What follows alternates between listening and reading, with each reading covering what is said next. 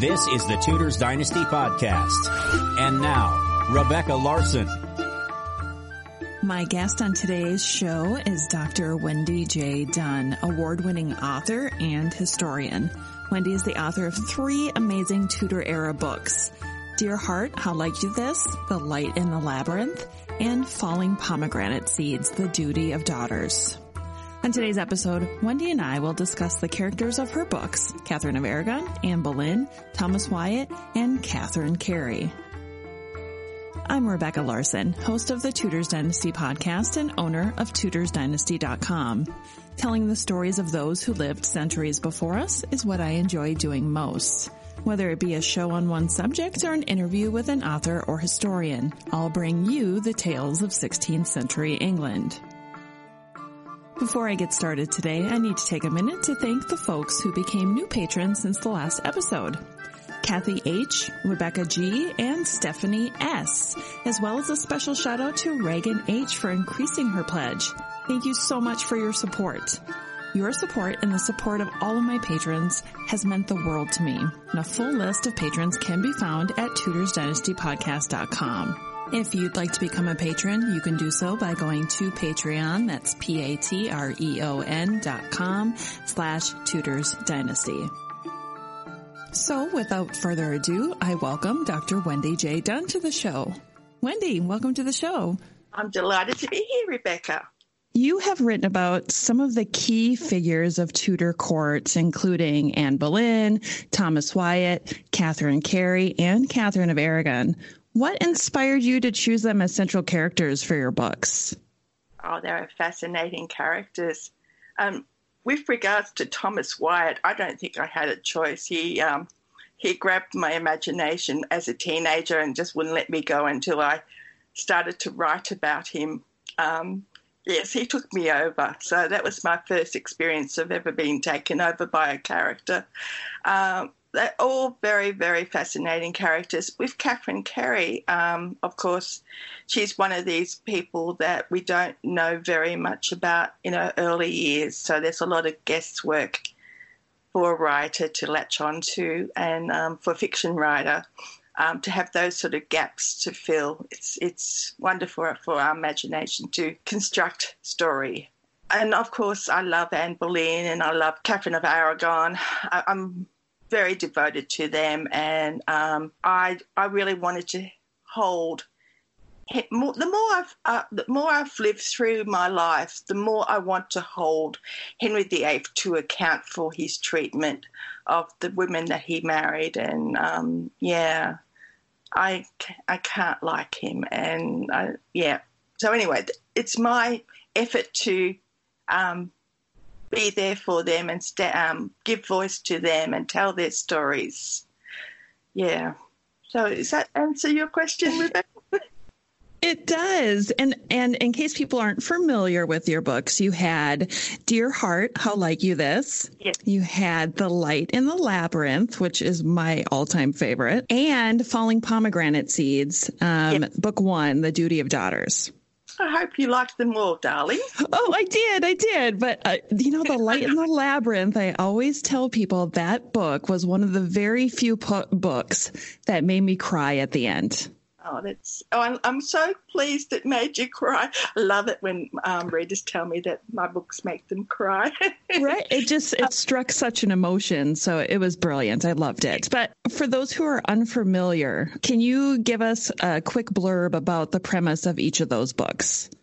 Well, Dear Heart is a story about love and the cost of love. And it was me mulling about what is love and how it can control our life. And Tom, in my imagination, carried the torch for Anne Boleyn all his life.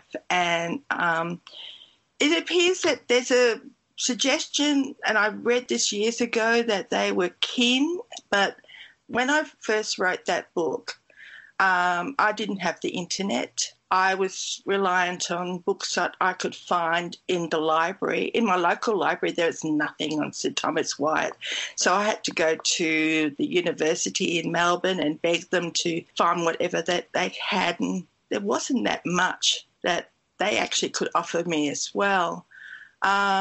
So the story to me is really about the cost of love, and also I wanted to write a story about a man who was so in love with a woman that it sort of controlled his life. I kind of wanted to have a man that was so obsessed with this idea of this woman in his life. So it is the core of that story is about, the love story, and also about him learning at the end that you can't let someone obsess you as much as he did with Anne Boleyn. He had to sort of let it go to live his own life. So in a sense, it's probably a little bit of an unhealthy love story as well. So there was those sort of deeper meanings in that story. So I really enjoyed giving voice to Tom.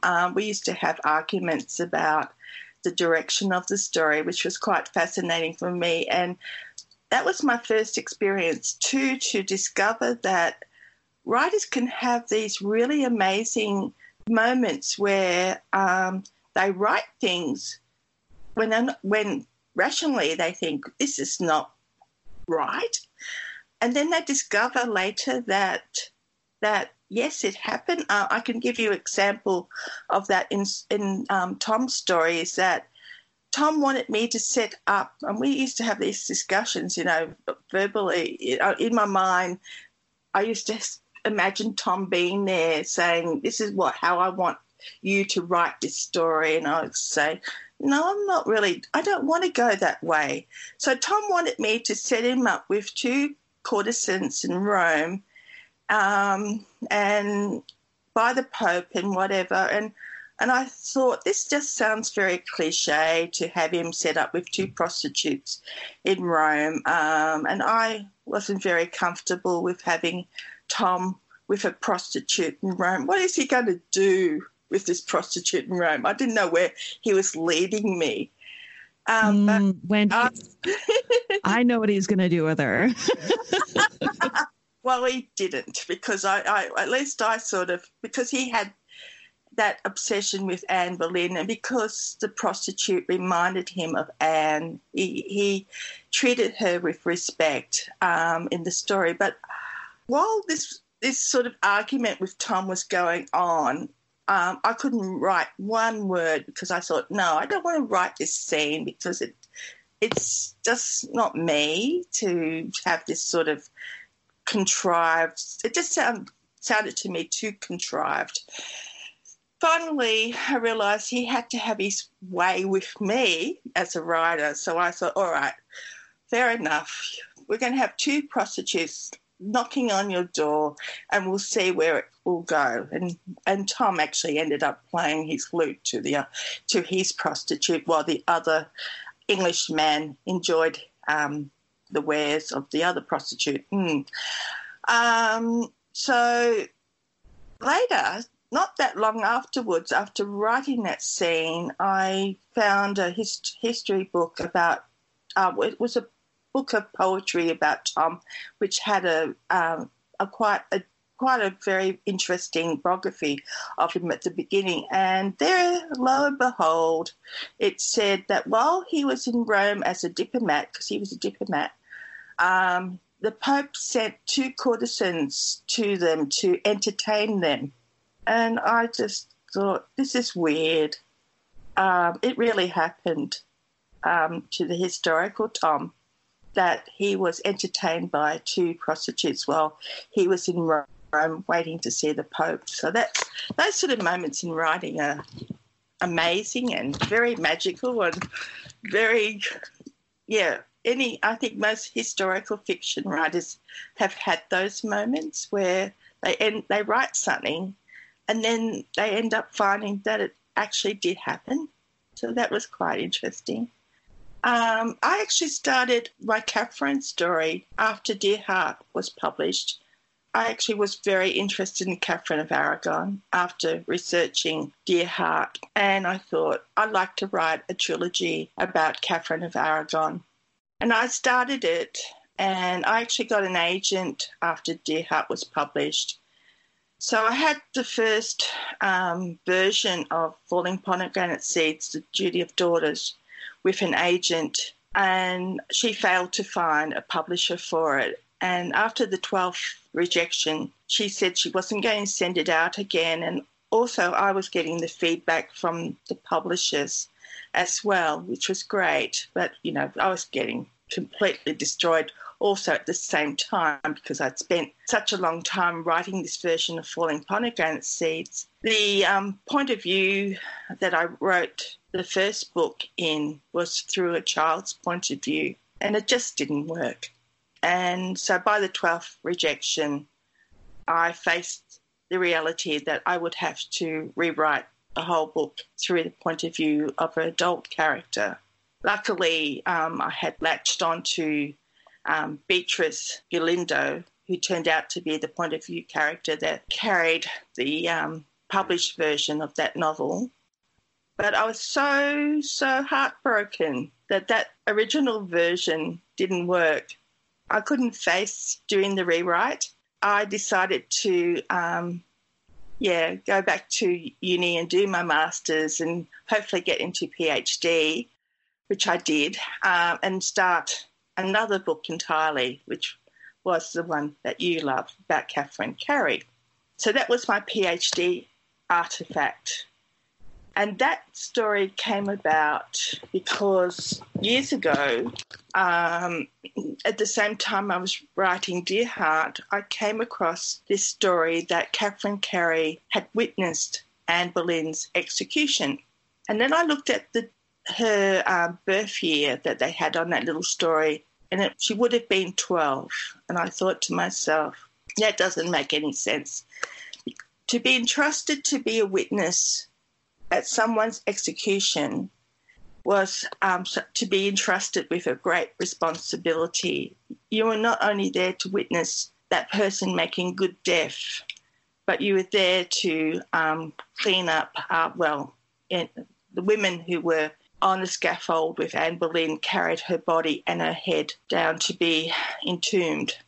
And I thought, even though 12 in the Tudor times, as we know, was a time that girls were regarded as women, I felt that 12 was still too young for someone to be given the responsibility to hold it together, to watch someone be beheaded, and also to do all the things that was expected of that person, take up the body. And so I put that away. I thought, no, I don't think that's, and it is a legend. We don't know if it's true or not, if Catherine was there on the scaffold, but it seems to have a little bit enough evidence to be, yes, it could be possible that she was there. But later I actually found another piece of evidence that gave me a different birth year for Catherine. Catherine's one of these people that we don't know exactly when she was born. And this would have made her 14 at the time of Anne Boleyn's execution. And I thought, 12? I can't believe. But 14? Yes, I think I can see her there. And that opened my mind to imagine the last night of Anne Boleyn's life, which I wrote a little 10-minute play about.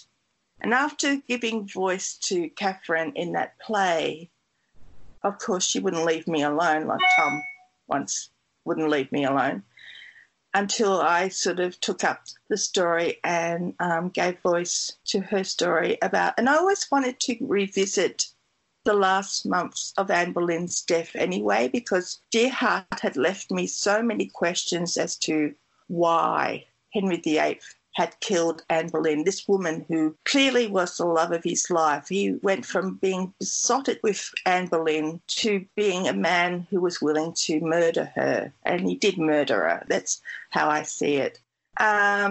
And I wanted to really do justice to Henry VIII too. I felt to myself, maybe I'm doing him a disservice by my dislike.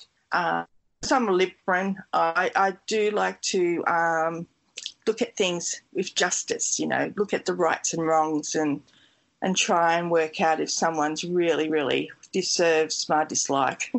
So I wanted to revisit the last months of Anne Boleyn's life anyway. And so Catherine Carey just was like handing me this opportunity to go back to Anne Boleyn's story and revisit those last months when, because the story opens when Anne Boleyn's pregnant and Catherine Carey goes to court to join her aunt, who she adores from afar because she's with her mother, who her mother doesn't really live up to her expectations of what she wants for her mother. Her mother she sees as being too gentle, too willing to,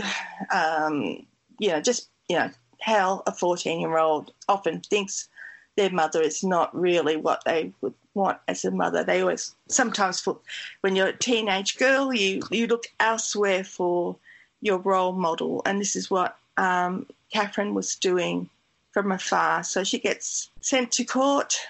Not that her mother really wants her to go to court, because there's all that history that Mary Boleyn experienced when she was a teenager at court, that of course she does not want her daughter to ever face or experience.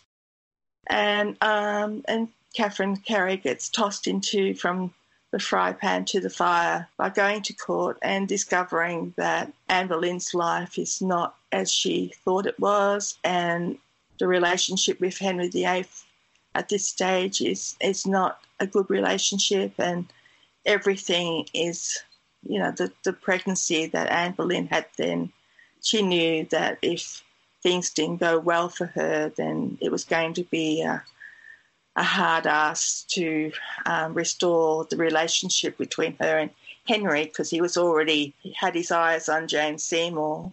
Of course, I don't think Anne Boleyn would ever had expected to be cast into jail and executed. She probably was maybe thinking that the same destiny that Catherine of Aragon experienced of being basically imprisoned and shuttered from one place to another would have been her ultimate destiny if she didn't give Henry VIII that son. So anyway, so the story is about a girl growing up very quickly and discovering what life can be like in Tudor times. I think my favorite part of that book was the question of her paternity. Yeah.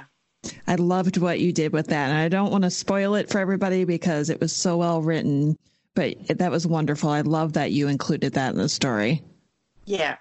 Well, that was an important part of the actual story structure as well. And of course, I do believe that she is Henry VIII's bastard daughter. There's so much, when you look at the portraits of her and Elizabeth I, you can see the similarity. And the fact that they had such a close relationship also gives it away, I think. What do you think? What do you think, Rebecca? It's so tough. Like, my instinct has always been that she is his daughter. For the same reasons that you say as well. When you look at the portraits of them, you see the resemblance to Henry. But then the other side of it, people always argue, well, their mothers were sisters, so the similarity may be there. I mean, we'll never know for certain, but I feel like she was. And then you wrote Falling Pomegranate Seeds, and with that book, you start early on in Catherine of Aragon's life. Can you explain to the listeners maybe what her childhood was like? Oh, this is yes. I didn't realize that I don't think there is any other book out there that explores her growing up years in the court of her mother, Queen Isabel of Castile. That actually opened the door to me to discover that how little I knew about European history, especially Castile in the medieval times. So I had to do a lot of learning about that particular court. And Catherine grew up in her mother's court because Castile was the more important kingdom than Aragon. She was the more powerful ruler than her husband. So Queen Isabel of Castile was the greater ruler. And in Catherine's childhood, she moved from place to place, as rulers often did. They didn't just leave themselves in this particular time period. Rulers did like to go around their kingdom, even if it's just in Tudor times, it was really just basically London and out of London. Occasionally the monarchs would go a lot further, but of course in this time we're talking about travel with horses and carts and litters, and so travel was always a hard thing. But Queen Isabel Castile, she really travelled a lot with her family, and this was also to do with the fact that this is the time when Queen Isabel and King Ferdinand of Aragon were pushing the Moors and also the Jews out of their kingdom. So when Catherine was born, she was actually born when her mother had been visiting one of the battlefields of the Holy War, as they called it. And the Holy War went on for most of Catherine's childhood. And Granada fell about, forgotten, 14... I have to remember now, but I think it's around about the same time Christopher Columbus set sail, so it's 1492, but before that, or was it just after that? Was he back? Because I know Christopher Columbus actually was there witnessing the fall of Granada, but he was also making himself a real nuisance at the time, trying to get those ships so that he could explore and find the new world. So I'm not quite sure if it was just before or after my dates. I just Googled it real quick, and the date that came up for the fall of Granada is January 2nd, 1492. Yeah, 1492. So I did remember it correctly. So it's in that period of time that Christopher Columbus was still begging for the fleet that he needed to do his exploration. So he was there when the last kingdom of the Moors fell. And Catherine was actually there as well because her mother believed that her children should witness these great moments in her family's history because, you know, this is what royal families did. They knew that the battle had been won. This was just a confirmation that the key would be handed over to Queen Isabel and her husband as the Moors left the kingdom. And so it's a really quite sad, it's a very powerful part of Spanish history, and it's a sad part of Spanish history too because the Moors and the Jews were very much part of building this quite really fascinating kingdom that was beautiful architecture. There was a period of time, the Golden Period, which was in the 12th or 13th century, when the Jews and the Moors and the Christians just got on with it. I think it was for 100 years or so. And there was so much writing that was happening and art and architecture.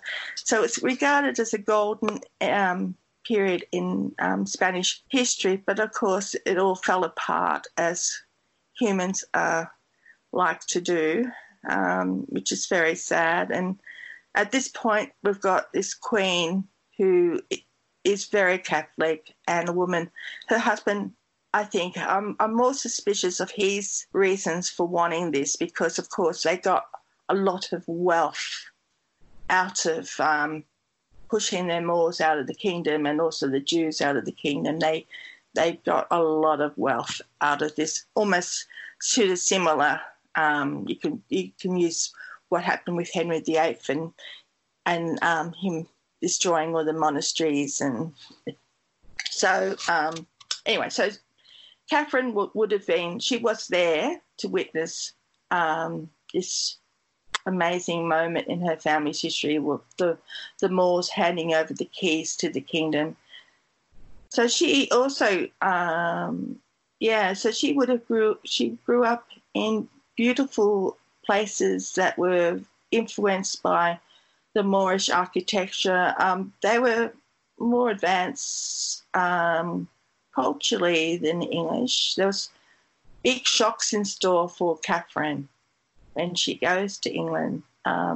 They believed in Castile to have the baths, and they had, the rooms with the big baths, not pools, I should say, not baths. So, because the Moorish influences were very deep by this time. And, so it was an amazing upbringing for her. And she was very exposed to intellectuals at her mother's court. Her mother believed in educating all her children thoroughly, because Isabel came to the throne as an 18-year-old, not expecting to ever be queen, and she was never taught to be queen.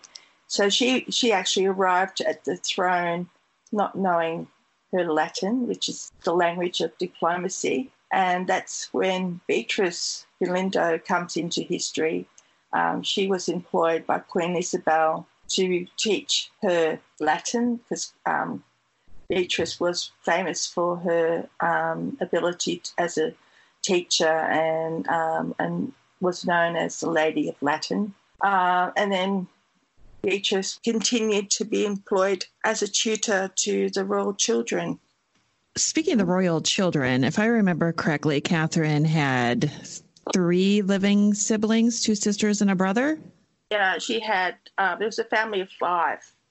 So it was 4 girls and 1 son. Oh, wow. And what kind of relationship would you say she had with her siblings? Oh, I sort of imagine that I think later on how when Juana came to the court of Henry VII, how eager Catherine was wanting to see her sister. I mean, that's really quite very sad story, because they were only allowed 2 hours together before they were separated, and they never saw each other, of course, ever again. She wrote to her family. I'd love to source her letters to her siblings, because she was a letter writer.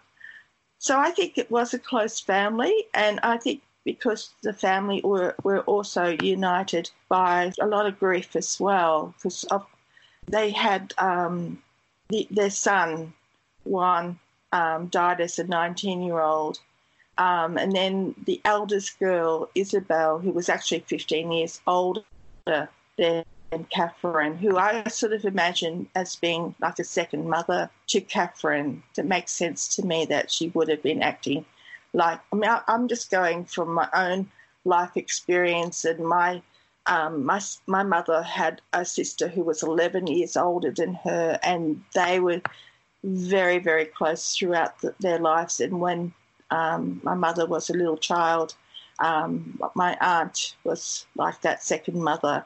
So, I'm sort of imagining that Isabel would have been the same. And she was very close to her mother.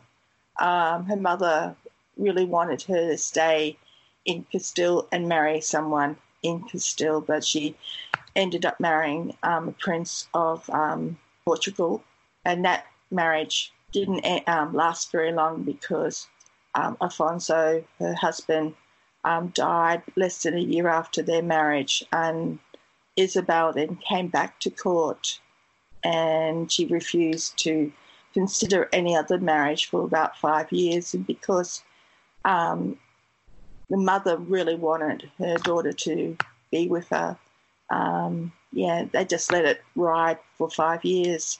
And then basically she had to get married again. So she got married again to the King of Portugal, Manuel. Yeah, so I imagine it being a very close family.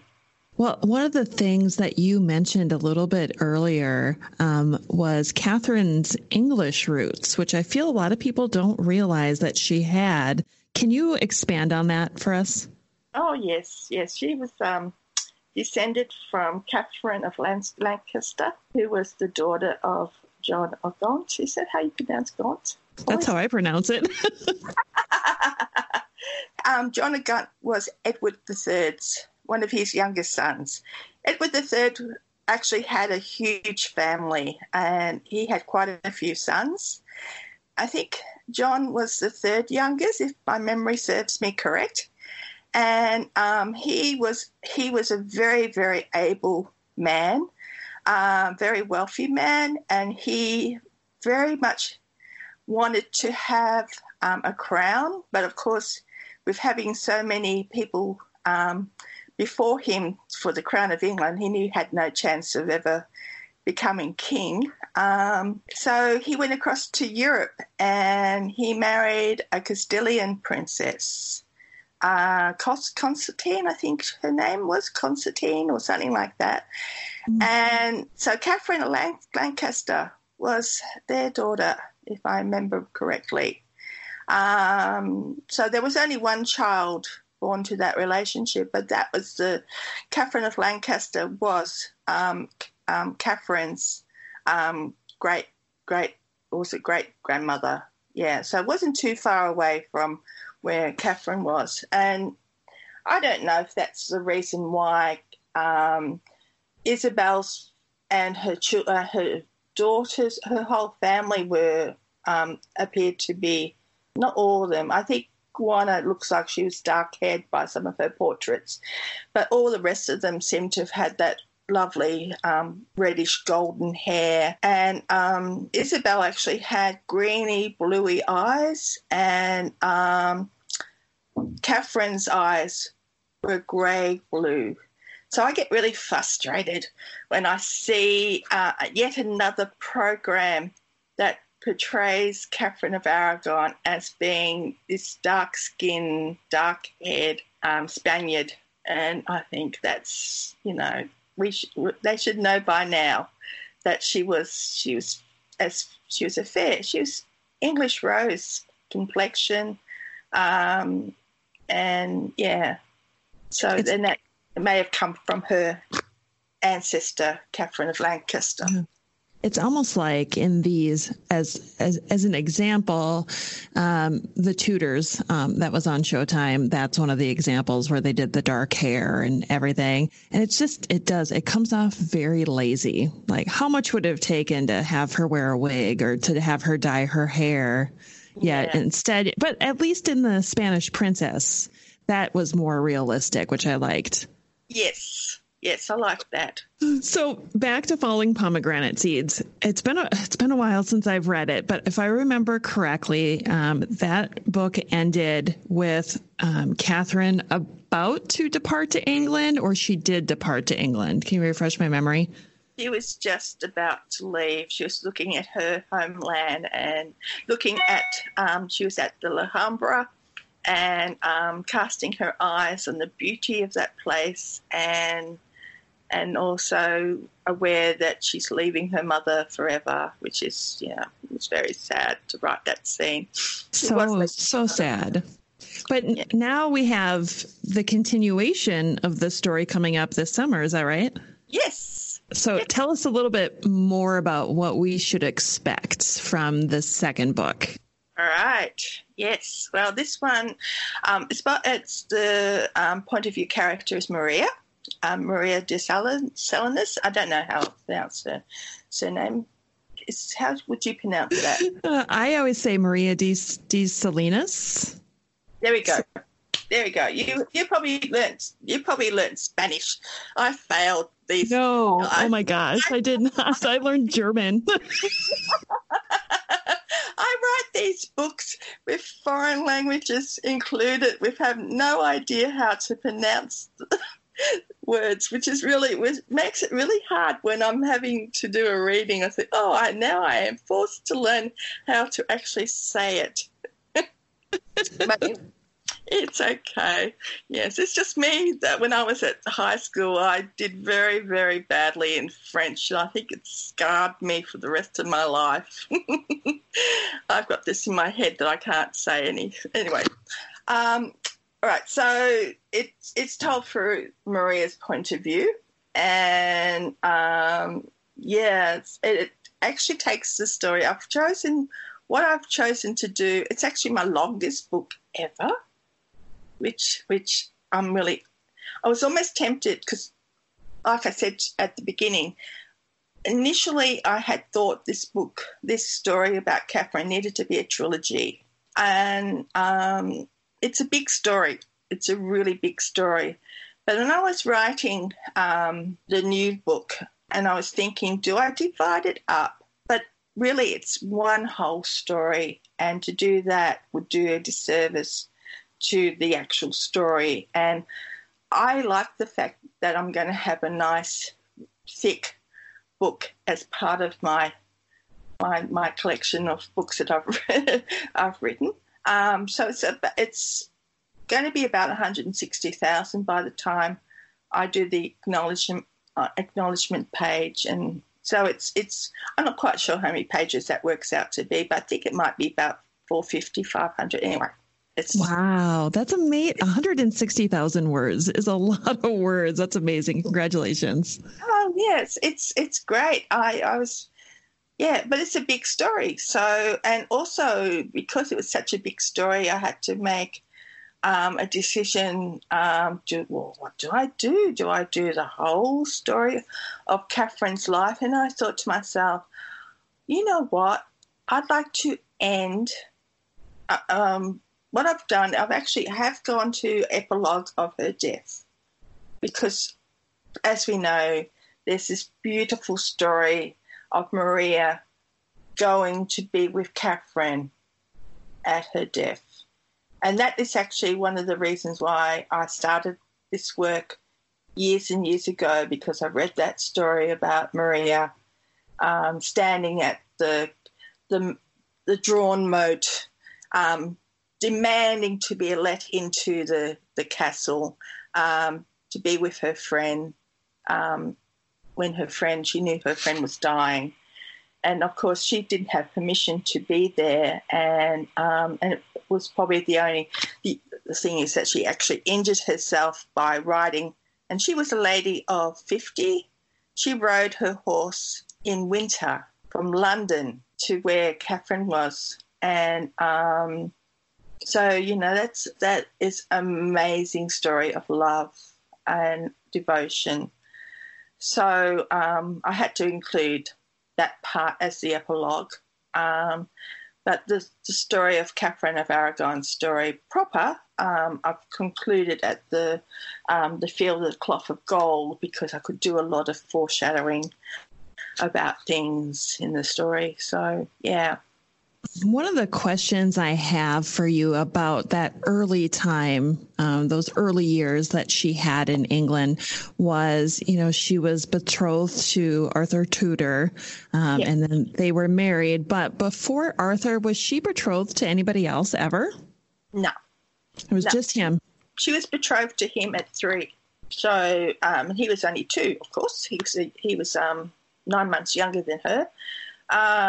And, so she was, from the time she was a child, she was brought up to be his wife and referred to as the Princess of Wales at her mother's court, and educated accordingly. Never ever any other person. She had such an amazing life. What a perfect character for a book. So much happened in her life. And one of the topics that I feel like will continue forever, and I know you're going to love that I'm asking you this question, is did they or didn't they? Did Arthur and Catherine consummate their marriage? What do you think? You have to read the book, my darling. You have to read the book. Well, I've worked out how I feel about it. I love it. And Yeah, and I've written it in the book. So, yeah. That's one of the beauties of... I think to myself is that looking at portraits of Arthur, he was definitely not the same guy as what Henry VIII was at the same age. Henry VIII at 16 was able to joust, and he did a demonstration of jousting for Philip the Fair when Juana, and who was then the Queen of Castile, this is Juana, the sister of Catherine of Aragon, and Philip, her husband, were stuck in a storm, and they were actually driven to the coast of England, and basically Henry VII kept them kind of hostage as guests for a little bit until he got a few things signed. I think that's a pretty good way of getting things done as the politicians, just keep them captured. It sounds like the Tudor method. That was the Tudor method.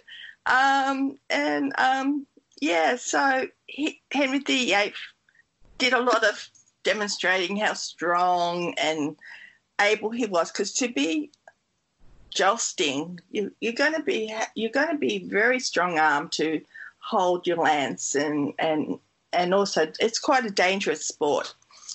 Arthur, though,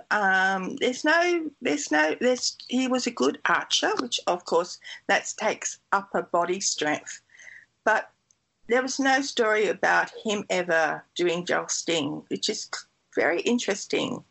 And you would have thought if he was a strong young man, and he was only, of course, 15 when he married Catherine of Aragon, then when he married her, when they had so many things happening, then he would have been doing a demonstration of how strong he was. Can you imagine, if you put Henry VIII in his brother's shoes, you could not you would just have to have him doing all sorts of things like jousting, because he was always wanting to show how strong he was. This is Henry VIII. Well, Arthur, on the other hand, there's a lot of protection happening with him, which does make me wonder how strong he really was. He doesn't look very strong in the portraits at all.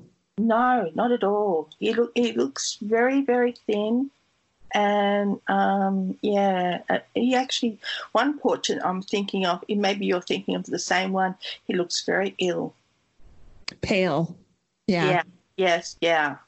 And actually, when they were doing a lot of information gathering for the divorce, if you want to call it the divorce of Catherine of Aragon and Henry VIII always at that stage was saying, I was never married to her anyway, so it's not a divorce. It's just recognising that I'm right, that this was never a marriage. So there was a lot of information gathering happening on behalf of both Catherine of Aragon and Henry VIII, and Catherine's people actually went across to Castile to get evidence from the people who were still alive when she came across as a girl who was not even quite 16. She turned 16 actually in England in December. She arrived October, I think it was. Yeah. So the doctor said the doctor that was serving her at the time that she came over actually had told his son about how weak Arthur was and his concerns about Arthur. Well, I think you answered my question without realizing you answered my question. Did they or did they? I've given it away, have I?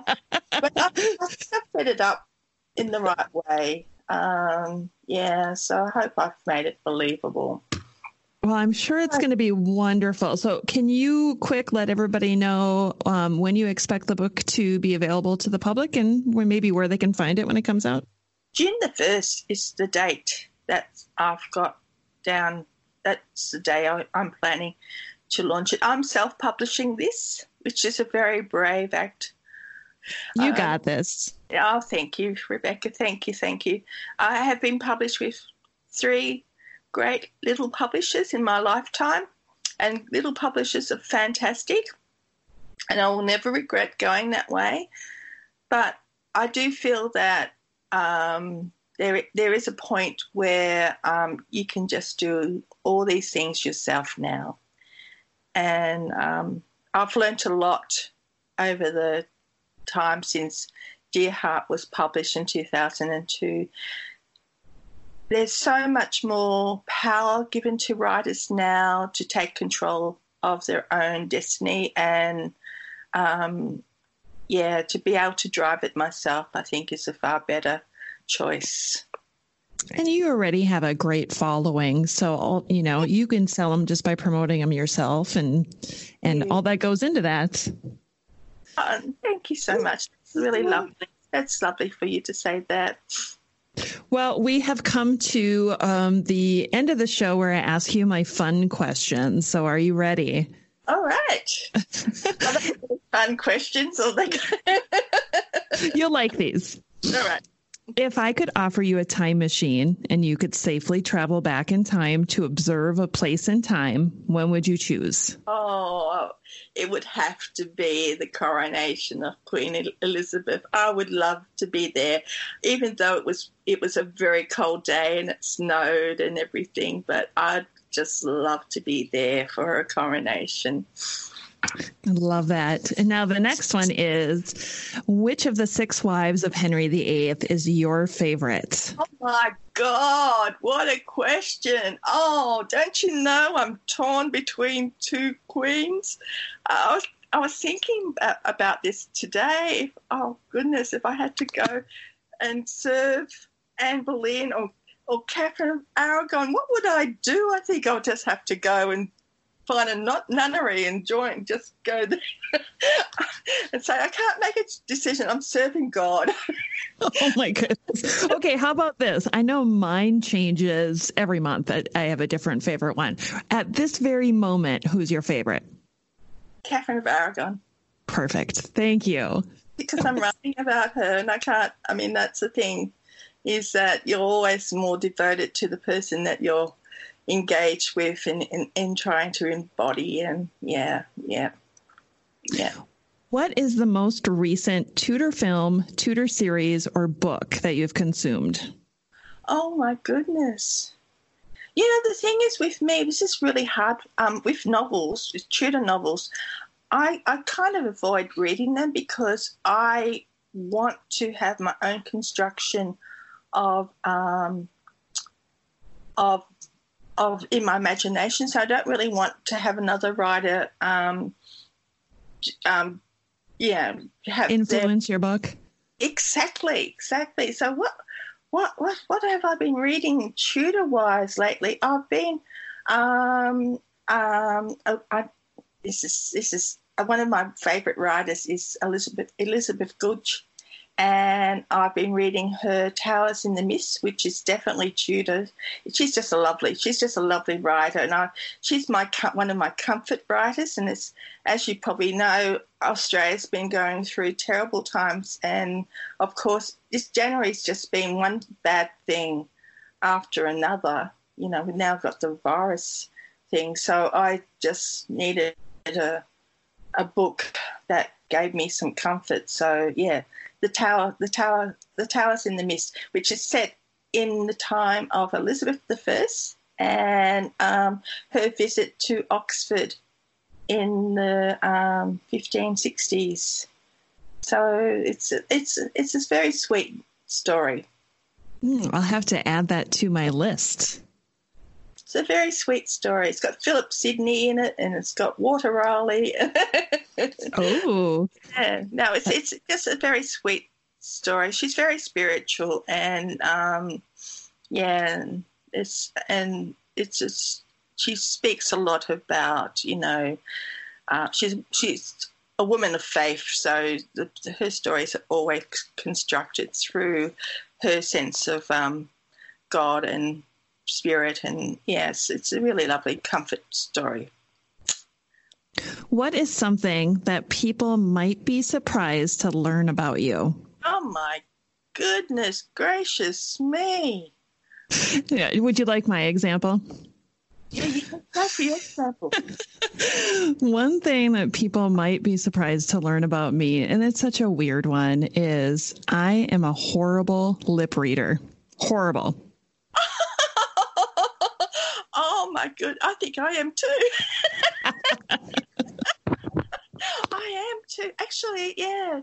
I have a hearing loss problem, which I wish I could have the ability to read lips, because sometimes it gets very frustrating if I have a loss of hearing on one side of me. So if people are talking to on that side of me, it's a very convenient hearing loss when I'm trying to cope with my husband snoring, so I can just have my bad ear up. I sleep on the side of my good ear, and so I can't hear anything, which is great.